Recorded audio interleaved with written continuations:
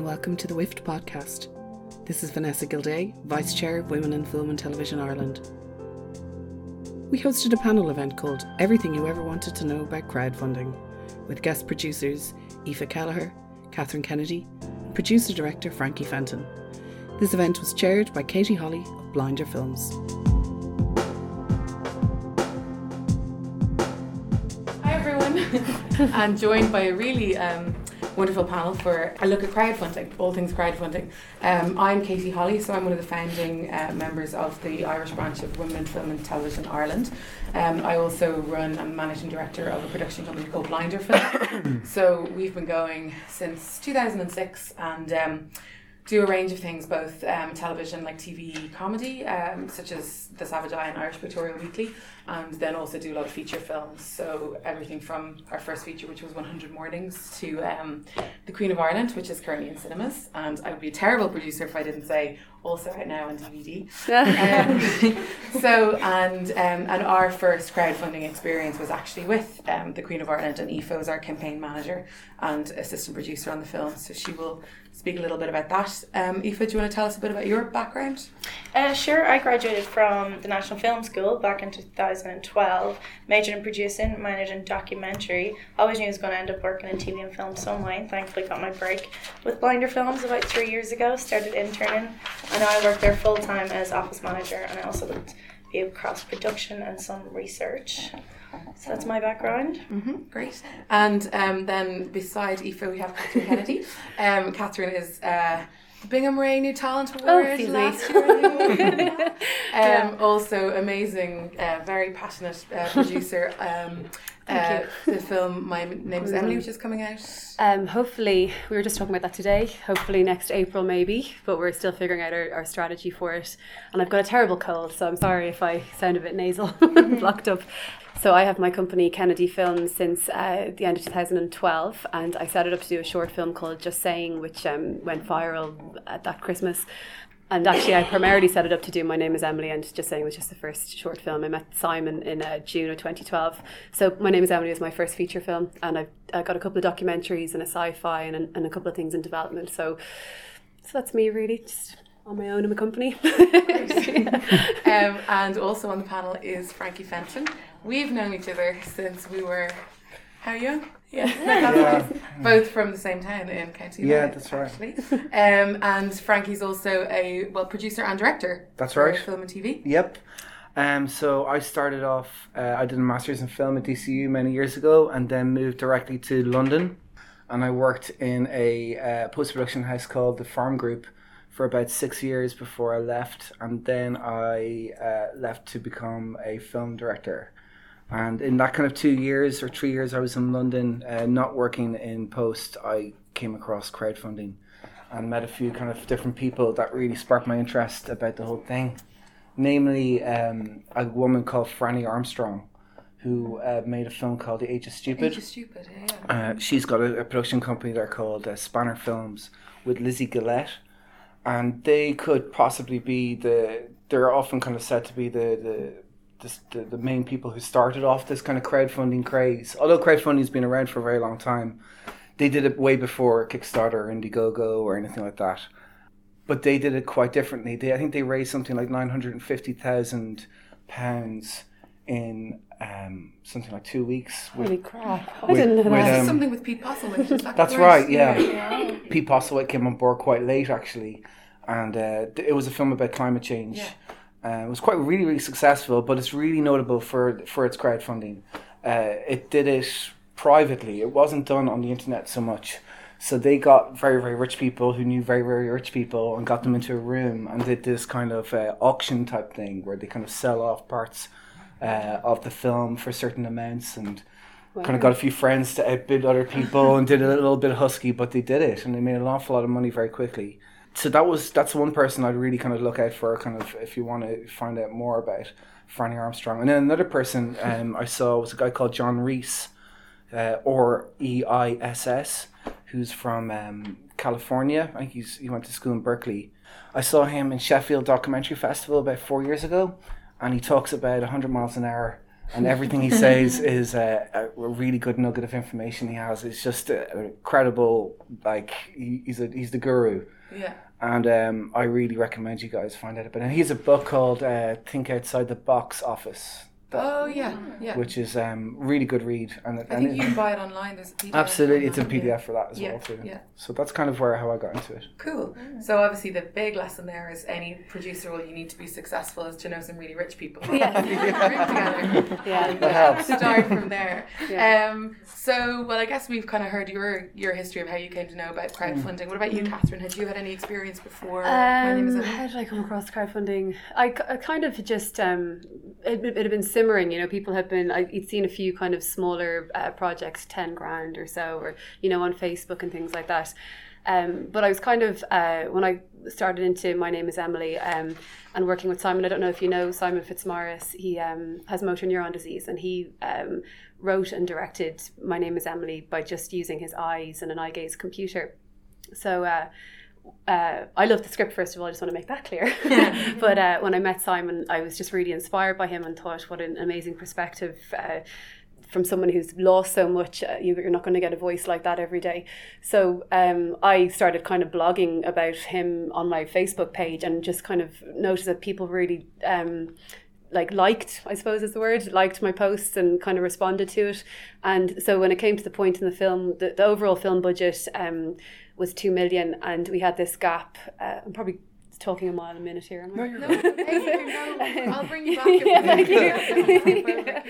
you. Skipping over probably more important details, but we had a gap of 200,000, and with film you can kind of say, okay, we've missed all our funding now for this year. We're going to have to put it to bed for maybe wait till next year, and it can take 3 or 4 or 5 years to finish financing a film.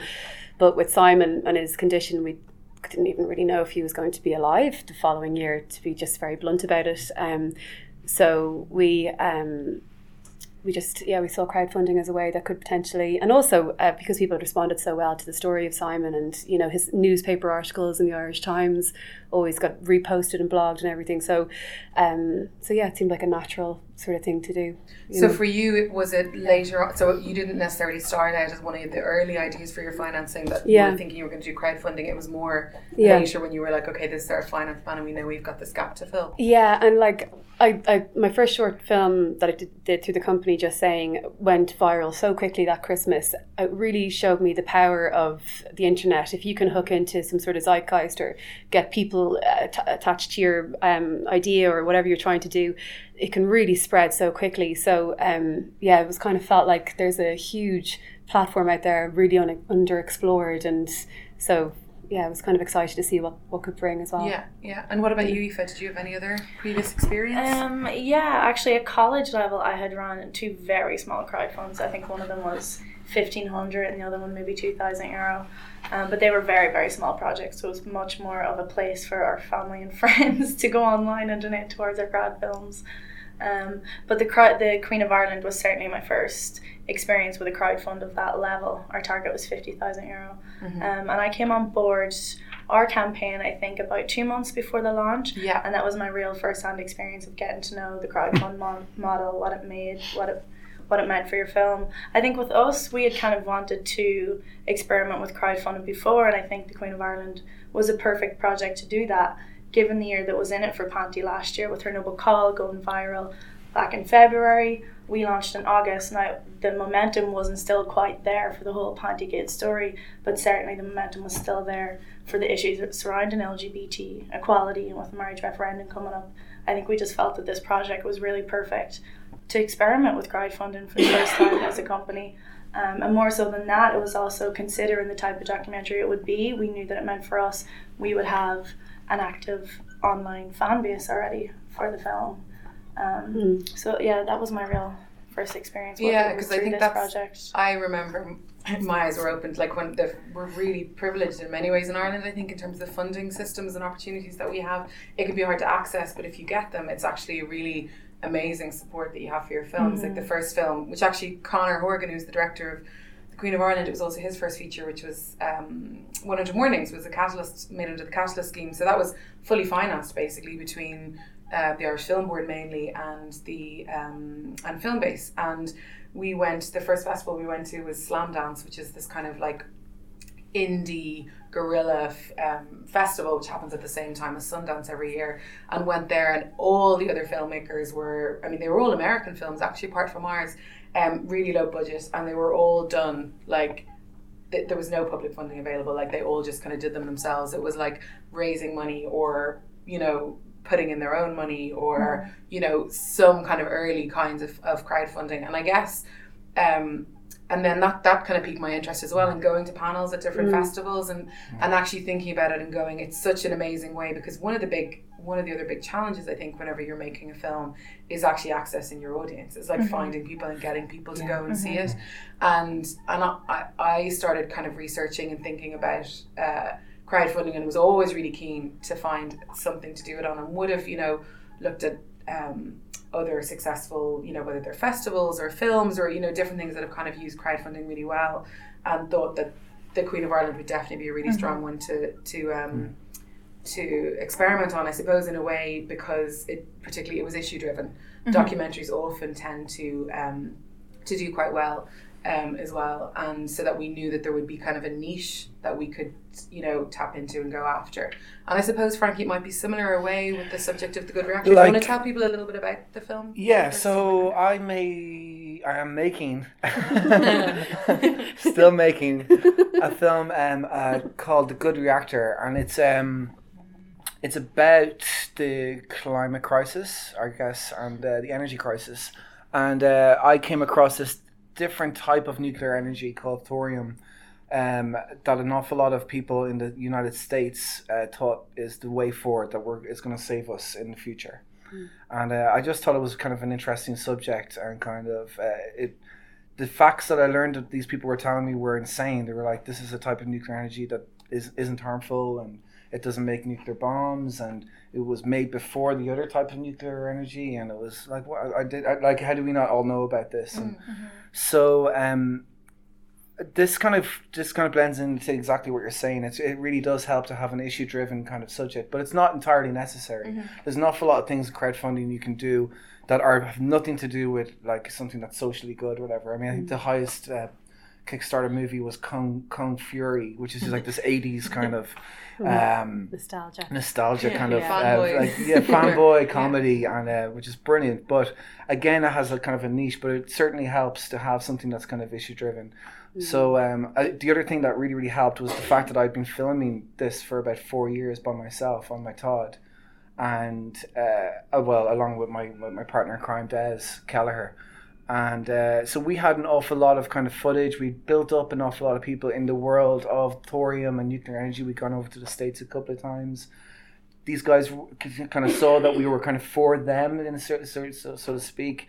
We'd gone around and talked to a lot of anti-nuclear people, and so there was an awful lot of people behind the project before we even kind of considered doing crowdfunding at all, you know. So that kind of really, I would recommend, if you're going to do something crowdfunding style, have something with sustenance before you go anywhere near, because there's nothing worse than Mary in front of a wall going, I have a great idea, and you know what I mean? I think this could be great, don't you? And you're like, I do, Mary, but like you've gotten out, you know. So so if you've got if you've got the editor that you're going to use to do your freebie beforehand to make it look like a real proper trailer, something that's kind of that has an end in sight. You're far more likely going to put in that 20 quid or that like 50 quid to something that actually has something that's actually going to get finished. It's actually going to get finished with help from the film board. I think that's a really good point. We did a pitch video and then looked at it and was like, that's horrible, and then went back and like did the pitch video again. It was our sound was completely so we were like, we don't look like professionals that can deliver something good. So it's really, really important. Well, let's talk a little bit about maybe and you can talk about both choosing the platform that you did, because obviously there's different ones. There's Kickstarter, there's Indiegogo, there's Fund It in Ireland. So what your thought process was around that, and then maybe also the kind of the planning or thinking around how you would present your pitch. Do you want to talk first, Catherine? Sure. So I guess we had a gap of 200,000, and we wanted to be really transparent about that, because essentially you're asking people whose part of their paycheck and their tax goes to the state, like to the Irish Film Board, state-funded body. So you're asking them to dip into their pockets again and give you more money for films. So we had the Irish Film Board on board our project. So we wanted to let everyone know it's 2 million budget and there's a 200,000 gap. So that's hard in itself to even explain to people, you know. And then also we had the thing of Simon. So Simon did the extraordinary thing of writing and wanting to direct a film with his eyes, and he's an amazing individual. But people wouldn't just want to finance a film just by this amazing guy. They'd want to know that he's talented and everything. So we were lucky that we had his award-winning short films as a kind of examples of his work. And he had a following, I think, of sorts of people who followed his articles in the Irish Times. So he himself had a bit of a profile. And so with the pitch then, it was kind of like, how do we tell people that we're making a film about a teenage girl who's going on a road trip across Ireland with a guy she falls in love with, and tell them that it's going to be about Simon, and tell them that it's 200 grand as part of a 2 million budget, all in the first 30 seconds before people click, you know, to the next thing. So so I don't know, we did a couple of promos, and it was actually all on a lot of goodwill. And that's part of, actually, I had notes to tell you about real costs, you know, in terms of your funding campaigns, which you'll probably come back to later on. But, 500 quid to do a promo, which was like shooting and editing with one person who had their own camera and who could edit it for us. And and the first one we did, the two producers, myself and Leslie, were talking to camera, and it's so embarrassing, you know, like to try and pitch it and everything. So we edited it again and just cut ourselves out of it eventually. And that's also part of, again, probably talk about it later on, but just when you're staging your promos throughout your campaign and the editing, that you'll have to refresh your message all the time. But so we had that little bit of a struggle, but ultimately we went with where is the heart of our pitch, really. And I think that's what really speaks to people the most is honesty and I suppose integrity. And like Frankie says, you know, you're standing there against a white wall asking people to give you money. Like, what are they going to buy into?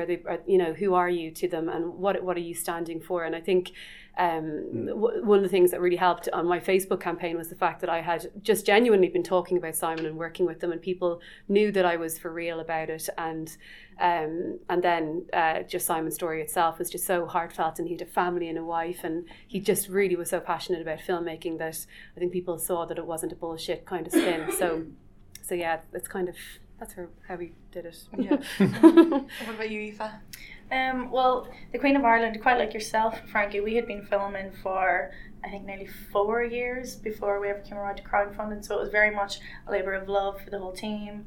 And I think one of the angles we took to our pitch was that either way this film was going to get made. It was hopefully going to eventually get to screen either way, but this was about really making it the best film possible. And we tried to be really transparent about where the money was going to go, and that way so it would be towards the best archive possible. We could have got some archive, but this gave us more money to really reach out there. And it was the same with music licenses or post-production costs or extra personnel, whatever it might have been. We were really transparent about that, as in we were going to make the film, but this was really helping us to make it the best film possible. And just to go back to the platform that we chose for us, there was a couple of different ones out there. As we said, Funded's great, and Kickstarter or Indiegogo. But because we felt quite ambitious about the €50,000 target we had set ourselves, I think that was one of the deal breakers for us, that on Indiegogo, regardless if you make your target or not, you do get to keep the funds. If you don't reach your target, they'll take a bigger percentage of your fees. And if you reach your target, they take, I think it's 4%. If you do, and 9% if you don't. Whereas with Kickstarter, you don't get it unless you reach your target at all. That's true. There's definitely pros and cons, and a lot of people get scared of doing the Kickstarter thing because, whoa, what if you end up with nothing? For sure, absolutely. I've heard so many stories of people who've been running campaigns, they've ended up putting money in themselves. Because it's the only way to hit their target. Yes. And then you're losing whatever percentage on that money, so it's it could be painful. It can get a little sticky, you know. If the higher you go, the stickier it can get. You know, if you've gone for 80 grand and all of a sudden you've got to 70 and it's 4 hours beforehand, and you're like, you will go into the bank and you'll be I'm guaranteed this money, but like So I mean, we asked, I think did we ask for? It was £40,000. And Mm-hmm. you know, as a kind of a first time filmmaker, I was like £40,000. It's a lot. Yeah, it's a huge amount for, you know, I was like 5,000 and Des was like, come on, have some balls. I was like, okay, all right. And I'm so glad we did, because it is a huge amount of money, but nothing, if you're getting to day 28, nothing is going to stop you from getting that last little, the pressure is on. And you are under pressure to make a little bit more money. Whereas if you've got 45 days, you're a little bit more relaxed. You can send a few emails the next day. So you said But like a complacency which really drives through it. And I think this kind of leads on to something that's really, really, really important. I just said, I mean, doing a campaign like this is really, if you've made a film or a feature-length film, it's exactly the same. It's exactly the same amount of time and pressure you're putting into it. If you've been on set in a day where you're up at 5 o'clock and you're there for like 14 hours, that's what you should expect to be doing for your crowdfunding. Because it was myself and Des really alone, and we had kind of one or two friends that would come in and out, but really it's just you. And so really my biggest piece of advice to anyone who's considering it is to put as much time, like if you got 7 months, put 7 months of planning into it, because like there is so much planning you can do, and like we wouldn't have time right now to go through it all, but it's all to do with building up your contacts, knowing that you've got people who are going to put money in at certain stages of your campaign. So you want to start off good. So timing is everything. I'm kind of going off on a little one here. No, it's cool. So like just stop me if I'm going off on one. Like the biggest one for me was timing. My mom used to say to me, timing is everything. It's so true, because we started off, I think, on a Thursday night at 11 o'clock is when we launched, and that was done really purposefully, because 11 o'clock in Ireland is 3 o'clock in San Francisco, and people give more money. This sounds a bit weird. There was a study done in 2011 by the Academy of Sciences in LA in 2011 of 1,000 judges in Israel about how harsh their judgments during the day. The judgments during the day. So how serious how bad their judgments would be in the morning time, in the afternoon, or at night time. After they've had their cup of tea. Exactly. And so the harsher they were right before lunch and right at the end of the day. I know this sounds a bit weird, but just after lunch is when judges are most lenient. And it's the same when people are buying stuff on the internet. It's exactly the same. People just buy more stuff when they've just had their lunch. And so if you can kind of start, that was done purposefully. I knew that there was 5 or 6 people in LA or in America that was going to put like 1,000 in each. So that by the time Friday morning began in Ireland, I had, when I was going to launch it to my friends and to all the people who had set up in Ireland, there was 7,000 quid in the bank. So it kind of looked, oh my God, this is actually kicking off. And so your friends are far more likely to go actually and throw money into something that is kind of working. There's a bit of buzz behind, and it looks something that's exciting. So that's really, really important. And then because we had a 30-day thing for Kickstarter, you have to have, for every kind of 3 or 4 days, you need to know that you're going to go on a lull. That's exactly, you get money and it just, nobody gives money all of a sudden. So you have to have something backing that up. And that backup has to be a journalist who you've talked to 2 months previous, that you've gotten excited about this. A journalist either in America or in Ireland. And you need to, so time zones become suddenly important. Somebody in Australia is interested in your product, or for whatever reason, you need to be able to know what time, at what day of the week they're coming in. The other thing is that at the end of that 30 days, you want to know exactly when your project is finishing. So my project was finishing on the end of a Friday, like 6 o'clock on a Friday in Ireland. And again, totally on purpose, so that there's a run up to the end, and it totally worked. On Wednesday or Thursday, it's like, oh my God, people are feeling it at work. You've been blasting these emails for so long. People are just getting so tired of getting emails all the time. But then they're like, oh, they've only got fucking 4,000 to make in, and then they, so there is a little bit of a run like that. Yeah. So timing and and actually kind of those little. The little humps that you're expecting. So setting out your campaign in stages, let's say 6 stages, every 5 days you got like a certain amount of things and a certain journalist in a certain kind of place. I'm I think. Yeah. So how long, just to ask, and then I'll go on to Catherine and Aoife. So how long before you launched, like when did you decide you were going to do a crowdfunding campaign, and how long did you have between then and actually launching it? And then, and the other question is, from when you launched it, you said it was you and Des. Was it effectively a full-time job for the two of you for those whole 30 days? And how much before that was it also? Yeah, a full-time job? like 3 months beforehand, we had planned to implement it, and something really bonkers happened. My mom died, like just about 2 weeks before we went to launch, and it was absolutely bonkers and mental. And like, I don't know. I think that's kind of what half drove me into insanity. I think that's why I was able to work, because I was just, oh my God, Jesus Christ. Something to focus on. Exactly. Yeah. So, which is a really, really weird. I don't recommend having your mom die or killing her parent. You didn't kill his mom. I didn't kill my mom. But so yeah, it was 3 months, and then we had to go because we had certain people who were willing to give money, and you can't let people go cold. No. But so that was really on purpose. And sorry, just a slightly off the point. The biggest kind of thing that we had in our mind was to use Reddit. I don't know if you guys know Reddit or know what Reddit is, but Reddit, if you don't know what it is, you should. It's like the 9th largest website in the world. It's massive. It's an American site, and how it works is if something's good, you hit up, and if you don't like it, you hit down. And it's got a front page. It advertises itself as the front page of the internet, and it's got thousands and thousands of subreddits. So like if you like knitting, it's got a subreddit for it. But if you like thorium or something weird like that, there's also a subreddit for it. There's a page for that where people liking things and not liking things. So whatever it is your project is, you can guarantee that Reddit has a subreddit for it. And so getting onto Reddit was something that we really consciously thought about, because it ended up being a huge monster. I had, like I said, a journalist set up in journal.ie at one particular point. We set that over to Reddit, and that kind of worked. But then after kind of a 5-day hump, I had somebody in RTE who picked up in the story that there was a certain amount of money. We'd made like 15 grand. And we knew that was newsworthy at that point, and that's why we'd use that journalist then. Yeah. So then when the RTE guy, when we had that article in RTE, we were able to put that up on Reddit, and that went to the front page. And that week we had 250,000 hits on an RTE page, which was the highest of the entire year for RTE for any story. Our little Kickstarter thing we were like blown away. This is incredible. But what that meant was we were able to do what's called a Reddit AMA, which is an Ask Me Anything. And so it's basically like a Q&A online. And we did that. And in that time that we had something like 30,000 hits.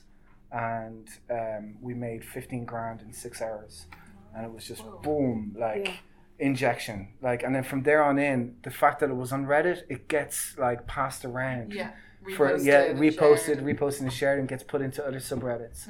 So that was a really powerful tool to use. Sorry, I went off point. No, it's no. And so what about you, Catherine? Because 200,000 is a really ambitious target. Yeah. How did you go about deciding on your platform? And I think maybe what also would be interesting is talking about what you raised through the platform and then outside of that. Yeah, so we wanted to tap into people internationally, obviously, because 200 grand, we thought it would be too hard to raise all of that out of Ireland, but actually it predominantly was just raised out of Ireland, and we hit 120,000 after the 30 days, so we didn't hit our target.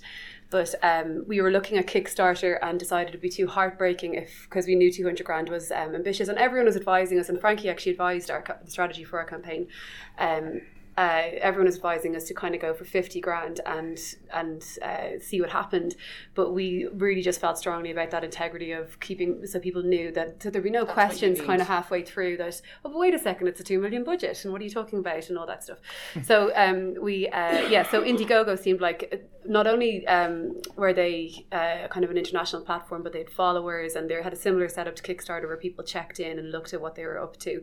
So it would have been great to go with an Irish funding platform like Fund It, and support that, but they just hadn't had that kind of level of funding, so we just didn't want to risk it, exactly.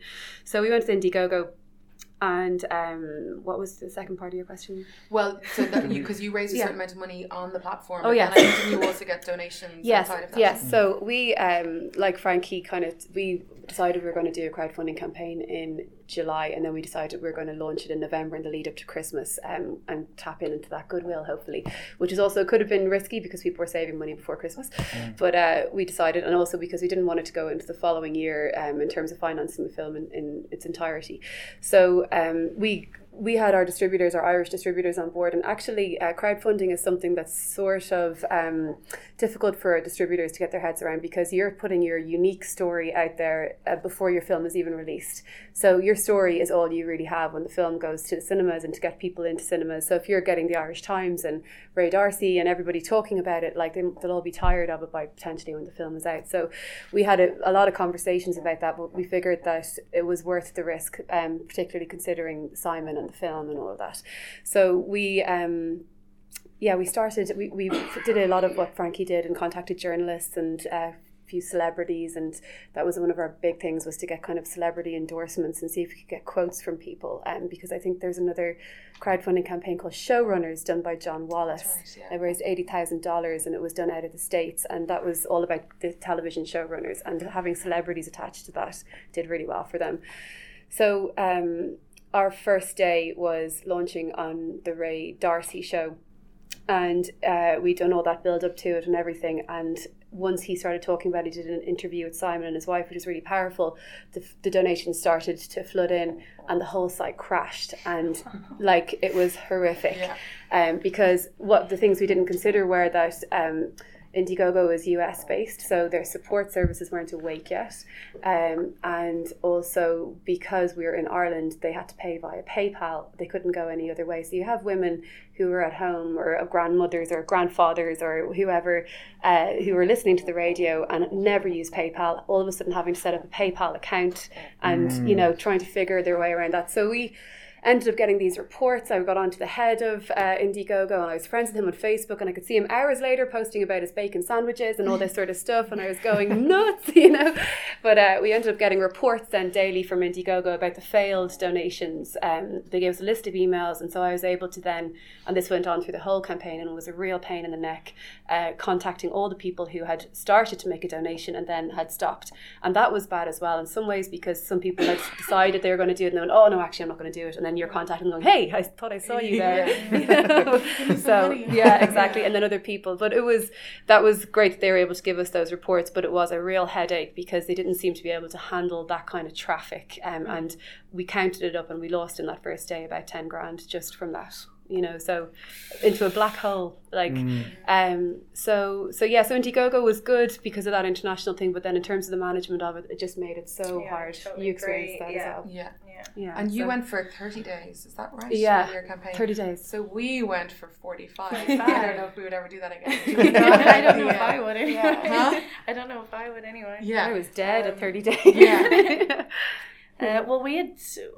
The first day of our launch, we had said in the first 24 hours we were going to do an exclusive friends and family meal shout only, and the whole idea of that was that by day one, when it had gone public, that there would already be a likeable amount, an attractive amount in the kitty. And we were very lucky. We had Gaze, the Gay and Lesbian LGBT Film Festival, team up with us to launch our campaign. So what we did was, as I said, we had been filming for 3 or 4 years before the launch. And we had someone edit together, I think it was a 10-ish minute promo video, which we screened at Gaze Film Festival. And we brought along some journalists and all of that. So by the time our first opening weekend came around, I think it was a Saturday, we officially launched to the public after sending out our family mail shot on the Friday. We already had that nice attractive amount in the kitty by the time the journalists were writing about it, or by the time it ended up online. So I think that was a good approach to start it off, but actually advised by Frankie as well, like he was talking about earlier. We had to really consider our timeline. 45 days was a lot, and there wasn't a big team of us at all. I was actually lucky that some friends came on board to help out with social media side of things, and our team kind of grew and grew as the weeks went on. But at the very start, we definitely had to consider our timeline, making it last 45 days and keeping it interesting. And having elements to release or whatever, exactly. or new perks to exactly. introduce. So we withheld some of our perks was one of the things. For example, I think it was about 3 weeks into it, we launched a new art print. Or I think it was on our last week, just to get those numbers of contributors up as opposed to get the funds up, we launched a new €5 donate only button where it was no perks, no strings attached, just a €5 button. And with that as well, as I said, we had all this footage already. It was actually our office intern who edited together 3 promotional videos for us. So in the first week we launched our first promo video. In the second, I think at the third week we launched our second, and then the last week we launched our third promo video. And that was showing different snippets of the film as well. And again, it was to keep it current, keep it fresh, keep people interested, keeping that shareability factor of our campaign current, so it wasn't getting outdated or it wasn't getting stale.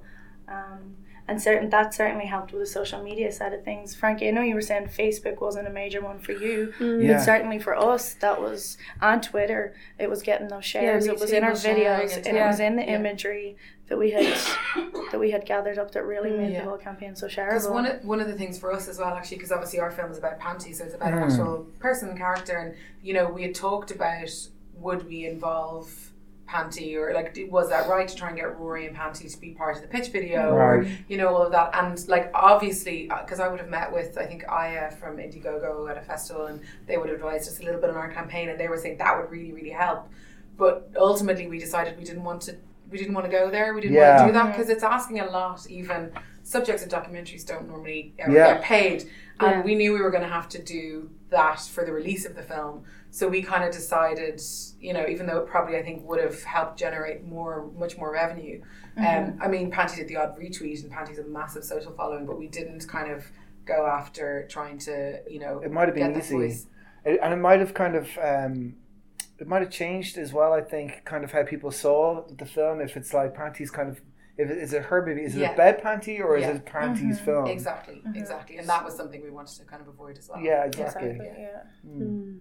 Yeah, no, Facebook for me was not the kind of catalyst that we used to kind of to get revenue. And that was very specifically, I think you guys have been way more successful at doing it, but really that was under kind of advice from other kind of talkers about crowdfunding that I come across.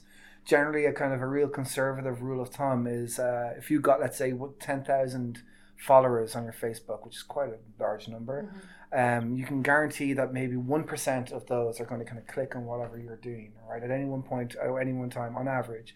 So that's about 100 people. And then for getting from 100 people have clicked on that, how many people are going to buy something? You can another conservative estimate about like 1% of that. So that's one person for every 10,000 people. Now you're going to hope to get an awful lot more than that from your 10,000. But that's being conservative, and they're the kind of numbers that you kind of have. The reality of the internet, sometimes you got to real deal with. I've got an awful lot of followers on Facebook for different things, but do people kind of click into things? A lot of people. How many times have you liked something on Facebook? If you're a big Facebook, and just you never see this thing ever again, do you? And it is just how it is. But so for that very reason, I stayed away from Twitter. I think as well, it can be an incredibly powerful tool. Again, we didn't go into that one in particular. These guys did. Yeah, but I think Reddit actually didn't Reddit was really successful for you because of the preparation that you put into it. But Reddit users, I didn't realize, are really aware of people who just said it. And I hopped in and went, hey, and they were immediately, we were shut down, as we had to do it another day, and Frankie was helping with that. So that was something. And we had Simon there doing an Ask Me Anything, a man talking with his eyes about to direct a film, and people were interested, but just did not get that. I don't think it even impacted on our finance or funding that time. Like Reddit, you need to be very careful because the big thing is you don't sell anything on Reddit, right? So like if somebody thinks you're selling something, it's like, no, get out of here, and they'll judge you very, very quickly. So that's why an interesting article that might have a link to your thing, maybe that might be that's a way of sharing. That's something that can be shared. So you're specifically not sharing. I mean, Kickstarter stuff sometimes does actually kind of work on Reddit, but only if it's like Rock ancient videos of Spock, or like, you know, and it's a film by his son, and he's just like he's actually talking about Reddit, and it's like, you know, something really kind of kooky like that. But otherwise, if you're trying to sell anything, it just won't work.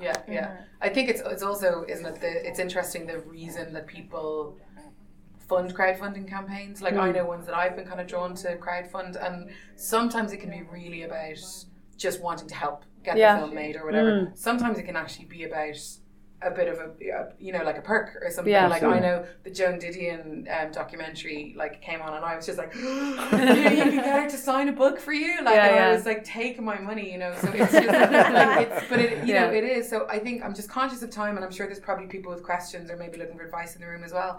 But I just thought maybe we would kind of try and move on to the thorny issue of perks, because I think there's a lot of, you know, questions, or there can be issues around that, and like particularly the thing of, do you offer a digital download of your film, and how do distributors or sales agents, you know, react to that, and probably also just around the costs and fulfillment costs, and also the hidden fulfillment costs, which we learned a lot about, which is just time and personnel. And I think by the end of our campaign we had like 934 contributors, is that right? 960ish or something. That's a lot of people to you know, to have to be engaging with, even by email, let alone having to send one or two different kind of packages out to. So I don't know what your numbers were like and what your thoughts are on the perks. And actually so we were trying to cut our costs down, and so it was like, everyone will get a DVD, that's easy, and then a poster and maybe a wallpaper for your computer or whatever. So like it is a digital poster. A digital, or something like that, or a soundtrack download.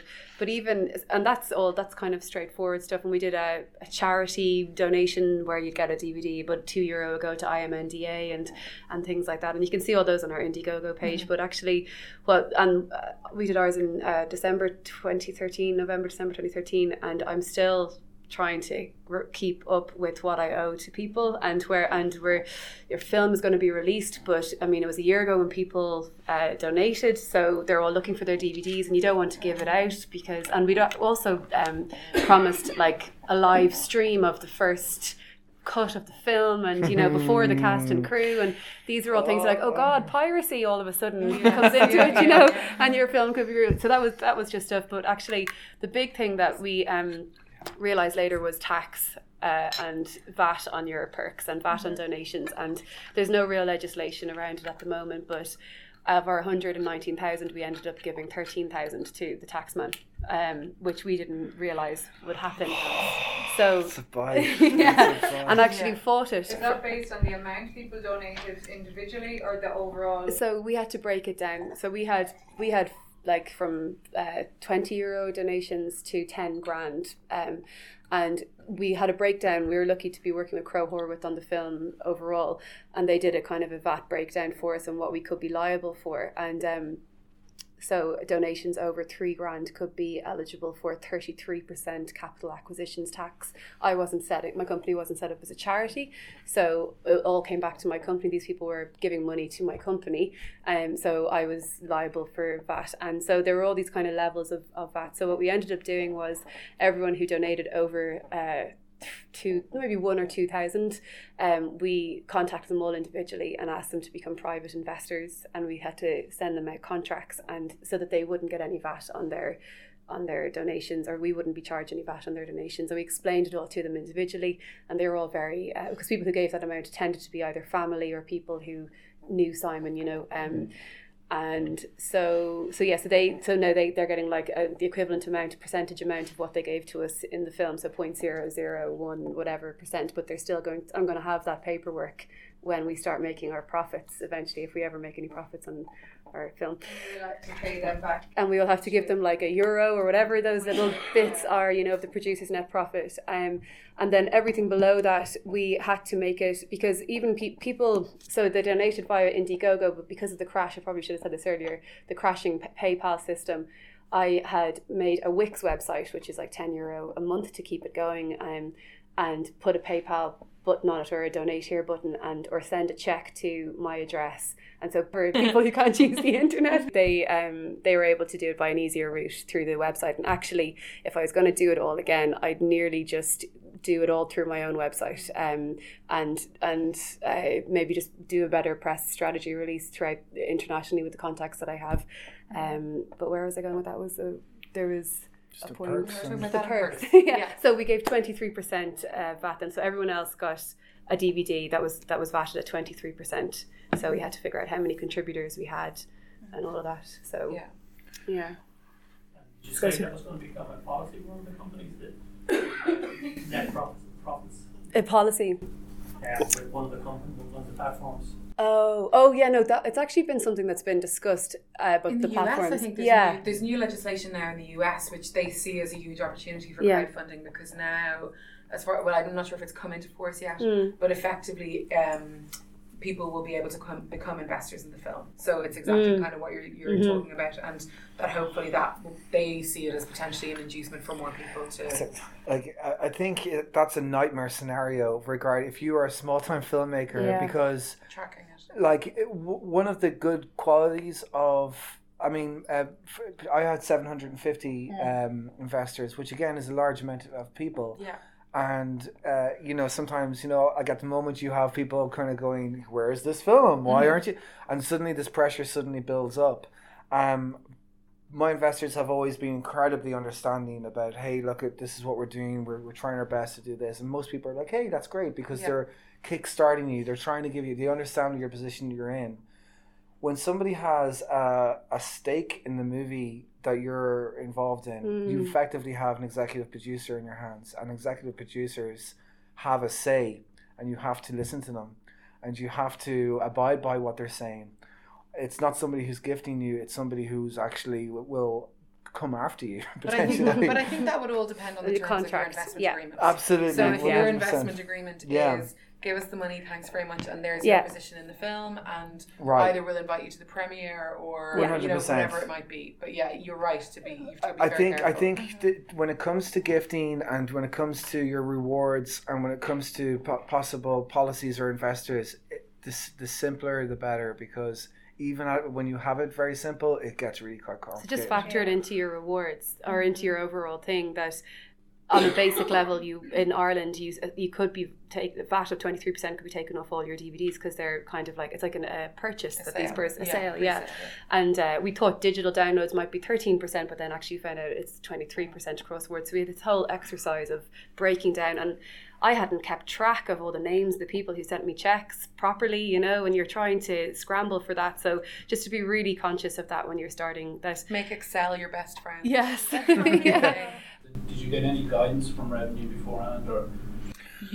We got guidance from you guys because you had been through it before us, and we're actually still, because our film's kind of just come out, we're still in that process of like figuring out exactly what we kind of set aside a figure that we use our best judgment on, but yeah, we certainly were talking to you guys and your experience. Yeah.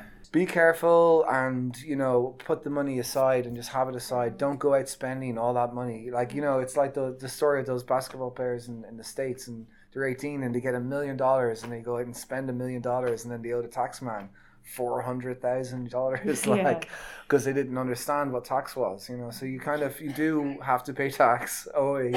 Yeah, but like with advice from the revenue, I really fought it with them. I gave the whole sob story of Simon and everything, and how people were giving their own money and no one realised they'd have to pay VAT and all that sort of stuff.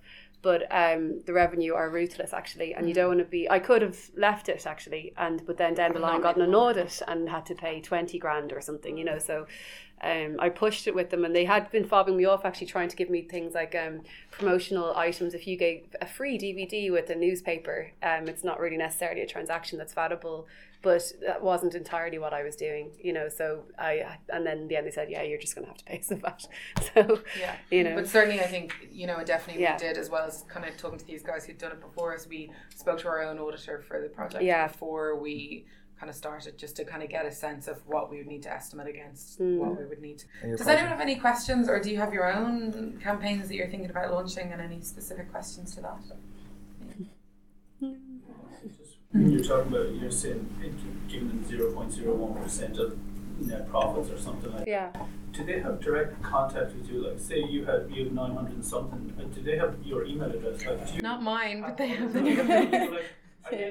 Are they like a regular investor, say, that they'd be wondering where's the film, where's my DVD, where's my T-shirt, These people are your friends. They're Yeah. like, these people are people who, like text-based format is kind of sometimes when someone's curt, it just sounds so bad.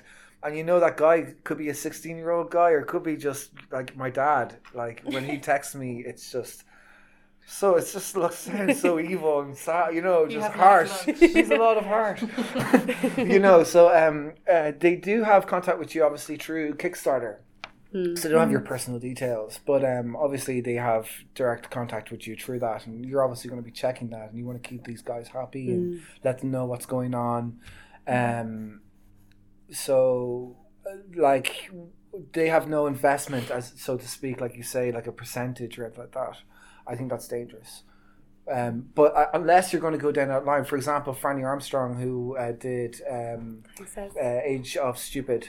The girl I mentioned, the first one, who's the crowdfunding one, that was all percentage based.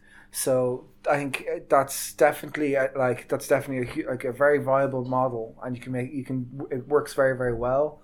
But for the particular kind of Kickstarter that I did, I didn't want that at all. But certainly I know we had on our campaign, like when we were fulfilling our perks, we sent everything out. And then, started getting these messages that like people hadn't received them, and it was only, I guess, at that point that we became aware that there was kind of a problem, and like for you to chase down on post. Yeah. Well, just to kind of answer your question a little bit from our side, one of our perks was a personal thank you email. So we had set up an email address dedicated to this film. So every contributor, all 964, would have gotten an email addressed to them. Now the administration in retrospect, I know that's not a great idea. In retrospect, the administration and the time involved in it, that's not something we would have offered. 100%, that's something I would have done differently. But I guess that was a good thing and a bad thing. I mean, because we had that personal connection with them, if someone hadn't received their perks, at least it was easy for them to come to us and say so. And because, as Katie says, Excel became my best friend, I had a spreadsheet. I could just look up their email address. I would know the status of their perk, what they were due, or whatever it was. So much more organised than me. I mean, it's still going on to this day, unfortunately, where people are getting in touch saying, hey, I haven't got my perk, I've seen the film in cinemas now. And that's really not great to hear from our side, because particularly when these people are your friends, they made the film happen. It possibly may not have and wouldn't have got to the screen the way it is today. So we were lucky in that way to have made a personal connection, but there was definitely pros and cons to doing it. But the amount of time, the amount of personnel time that we've kind of dedicated towards it, if you were to add that up, it would be a massive chunk out of what we raised. But then at the same time, we have had 960 people like tweeting about the film, sharing it on Facebook, doing all of that, and that really is an amazing thing. I would say as well, just like it really, really helps if you understand the process of filmmaking. I know, like, I certainly didn't at all. I had worked in post-production, and that's great, and I know how stuff works, but the actual physical method of how a film is complete was all a big learning curve for me. That's why I wouldn't have said, for whatever, €10 or $10, you can be an executive producer of my film. And then I had like 97 executive producers. Who all need a credit. And then suddenly, when you actually need and you understand what an executive producer is and why you need one. Is that one of your perks? Yeah. That was a perk. You're kind of like, okay, all right. Yeah. So now I've got crowdfunding executive producers, but I mean, everything can be tweaked and it's all fine, but it really does help if you actually know the process. That's what I'd say. Yeah. Good point. Any other nuggets or things that you feel you should share? I have a quick question. Please, sure. You know that you said you didn't quite hit your target. Yeah. So did you start making cuts to your budget then, or where did you go from that? Oh yeah, that was then the next bit of painfulness, and actually producers ended up reinvesting their fees ultimately to make the film happen. So I didn't get paid properly. So that's another thing that can end up happening in filmmaking. Won't do it again. But it happens. But yeah, that's to get the film over the line. That ended up, it was a decision last July when we were that much short, and we just said, okay, let's do that. So, and we cut some things down then as well, So I have a question. Would the film board, or if you're looking for other investors, would it be better to go to them like after you've done your crowdfunding, or in our campaign we we'd had the film board in for development funding, and we always knew that we were going to be going back to them but we started filming in like June 2010. Yeah. So it took us quite a while before, you know, like Pantigate had happened, that we always knew we had something really special. But like in terms of actually having narrative hooks, that didn't happen for a while. And so we knew we were going to be going back into the film board. Pantigate had happened by the time we launched our crowdfunding campaign. We kind of knew then we were going to do one. And we were quite strategic actually, because the film had been around for so long. We were like, I think what we should do is do our crowdfunding so that when we're doing our film board application, we're pretty much at the end of our crowdfunding run. And so we were able to go into them going, we've got all these backers, we've raised this money, and it was much harder for them to say no. Yeah. And the other thing was, we kind of always knew we were going to go to try and get a broadcaster deal, which realistically in Ireland is RTE, but you know, because of Pantigate, there was definitely sensitivity around that as well, and we kind of wanted to make sure that we brought them in as the last piece, you know, so that they you know, that I suppose that we were very clear on our editorial line and all the kind of creative stuff before we were going to them. So, but I do think that there is definitely some finance, like some, you know, funders, they're just less familiar with it here as a way of funding. Like in the States in particular, it's like, you know, so many things. Yeah. Well, you know, even big movies are using crowdfunding. Just to build audiences, actually, I think in the States more than finance. But we've actually had like any press that we've struggled with it. Every press release we put out, we put in Irish Film Board, BAI, Section 481 and all that. But the sexy thing is the crowdfunding campaign. And so we've had a lot of press just focusing film funded by crowdfunding. And, you know, it's like, and that's not right. So in some of our more recent press releases, we just haven't mentioned the crowdfunding, you know, so there is a tricky balance. Yeah. For me, like, I was advised to go, yeah, we're not going to give you money, so you may as well try something else. And then that's what I did, and that worked. And then actually, that's kind of how, how we met. Yeah. So I think you should try everywhere first before you try crowdfunding. Like, as in, try and get your project to as far as possible as you can go, as you can get it to possibly, and then kind of try and sell crowdfunding as a thing to your investors, as something that's a kind of, this is going to be good. We're going to get like audience engagement. It's like it's the biggest thing. Yes. And you're going to get like, not only going to get audience engagement, but you're going to get a type of audience that isn't just your regular consumer. It's somebody who's going to invest their time and effort or sharing into it, and possibly even sequels or materials. There's all sorts of benefits that an awful lot of kind of investors would see. So depending on your project and the kind of the type of project it is, you know, it could be something that you're selling a kind of a transformer or whatever, and it could have knock-on effects. That's the kind of consumer you want. So I think I think you should get your project as far as possible before you even consider doing crowdfunding. Yeah, for the crowdfunding, having the Irish Film Board, we had James Hickey give a quote during the funding campaign saying, I support this project and stuff. So actually gave legitimacy to Simon and his talent and, you know, and then when we were in Cannes Film Festival after the crowdfunding campaign, trying to get sales agents and distributors to be able to turn to our crowdfunding and say, we've got 5,000 followers, you know, this is like something that has an audience. People were impressed by that as well. So for all of you, would you do it again? And what's the biggest thing you'd do differently? Do you want to go first? like 100%. Like I think there's no way you can say you wouldn't do it, because it's a really effective, good way of making, of getting a project off the ground, and it's different. It's thinking outside the box office. You're doing it yourself, and it's just something to be said. The feeling that you do when you're doing it is something. It's brilliant. It's such it's a really good experience. Like, you know, that you really feel that you're doing something that's good and worthwhile. That it's sometimes I think the world outside of kind of crowdfunding, when it can be quite cold, you're dealing with an awful lot of meetings with grey people who are just going no, or, you know, and that can be hard and that can be really demoralizing. So this is a really good kind of push. It's the things that I mean it is also very scary, and the kind of the thought of failure is bad, but you know, the thought of failure of everything is bad. You can't live like that. So, but the thing I would do differently is to totally prepare like a year in advance. Like really, really, really think hard about it and be prepared to lose. But like, yeah, absolutely do it again. Yeah. And you? I'm actually thinking of doing a similar thing now for my distribution plan for the film, because there's a traditional distribution where everyone cinemas and things like that these days. But because of piracy, I just think we kind of need to be thinking a bit bigger. And I think the setup of the crowdfunding platform is really interesting in terms of how you can potentially distribute your film with rewards, or cinema tickets with rewards, and using it as a place to sell your film potentially. So that's something I'm thinking about developing in some way for distribution of the film itself.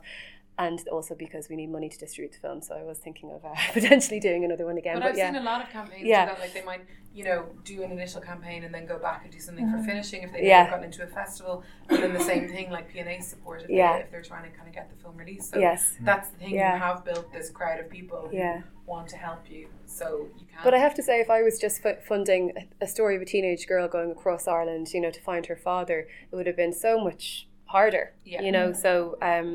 So if I was doing it again, I'd have to really think about what is so unique about this. Why would people want to give their money to this? I wouldn't. This is supposed to be a warts and all crowdfunding campaign. I think if I was to do it differently, I think the importance of having a team around you. And we were very lucky. We had 2 producers and a director that were fully on board. But it still can be a very lonely experience. Anyway, I think it was just coincidence, but at the time, Blinders offices had gotten robbed, so I ended up basically working from home for a lot of it. So it became a very, very lonely couple of weeks, and that probably sounds a bit silly, but to keep your own motivation up and to keep your own enthusiasm into the campaign can be really, really challenging. And looking, if you're a week into it and you have another 5 weeks ahead of you, it can be pretty hard. But with that said, it feels amazing when you do get the response that you're looking for. I know for me personally, some of the highlights of the whole campaign was just, I think we might have had 10 or 15 crowdfunders that would just totally had my back every time. I had never met any of these people, but you feel like you get to know them on the internet, like you really do. And they'll retweet everything you say, and that that they're sharing, your emails that you're sending to them. So that's the thing that makes it feel amazing. Like someone who would put money in literally every week. Yeah, we had a couple of people that just put in. They'd be like, here's another tenner just to get your numbers up or whatever it is. So.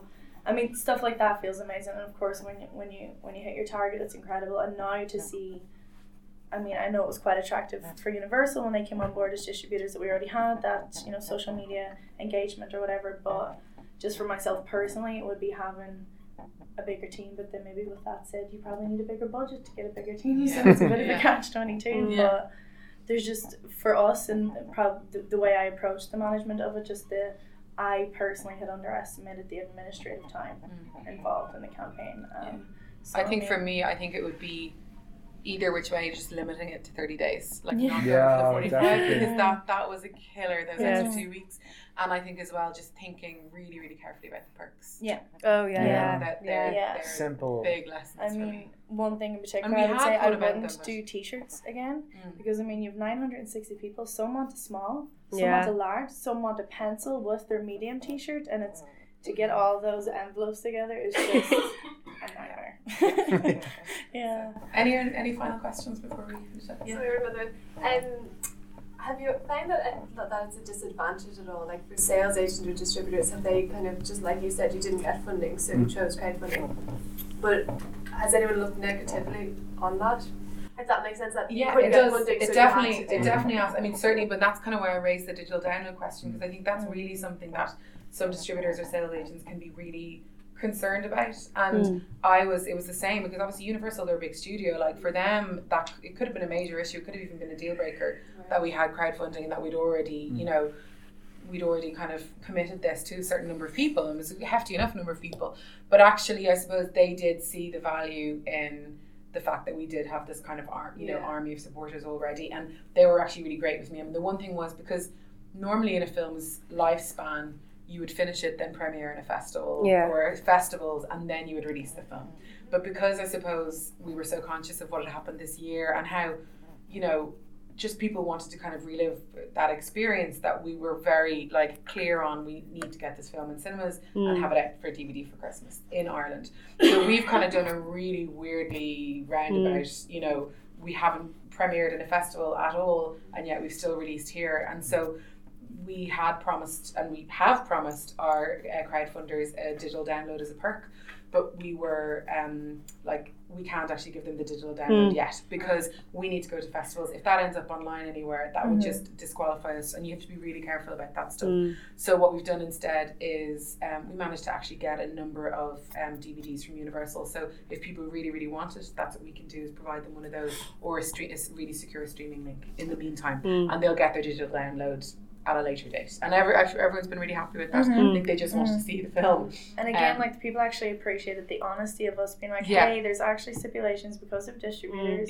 Here's a secure link, or for the people that really, really wanted it, we sent a DVD, and people actually really appreciated the transparency. So I think it's with about that. being really clear, but I think being really upfront when you're talking to distributors or sales agents, that like, we already have this, you know, by the way, you know, we've done a crowdfunding, and ultimately you have to say, look, the film wouldn't have happened without them. I mean, for us, the other big thing about the crowdfunding was it was a total lifesaver for us in terms of financing and being able to continue to shoot, because we had cash flow. Like, we didn't close the finance on our film, I think, until we were at rough cut stage. So the whole thing that got us through all the shooting, all the Ballon Road, the marriage equality, all of that stuff, was the fact that we had this crowdfunder money, and we were able to genuinely be emailing our crowdfunders and go, we were out shooting and here's some pictures and thanks a million, because that was the truth. You know, we wouldn't have been able to kind of do so much of that without.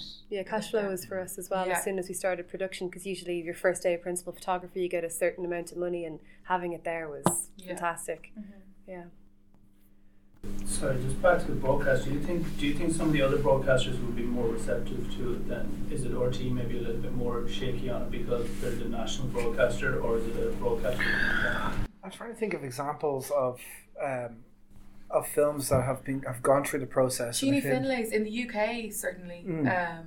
Jeannie Finlay has done, her campaigns are worth a look as well. Sounded Out was one, and then also Orion the movie, and she's worked a lot with BBC Storyville, and I know there hasn't been issues there. I think that one on Hunter S. Thompson was what was it called? I can't remember, but that was also Storyville, and I think the Bigfoot one, I think, as well, was crowdfunded. And that again was another Storyville. I think like I forget his name. What's the story, Mr. Storyville guy? Yes, I can't remember. Sorry, I didn't know. That's alright. Put me on the spot. But I think RTE, I think, are probably not game. Well, as I said, they were for us. I really think if they want your project badly enough, if they love it enough, they will. You'll figure out a way. Like, I just think that's the reality. All right, well, I think that is it. Listen, thank you so much all for coming, and I want to really thank our panellists. Thank you, Kelly. Catherine Kennedy, and Frankie.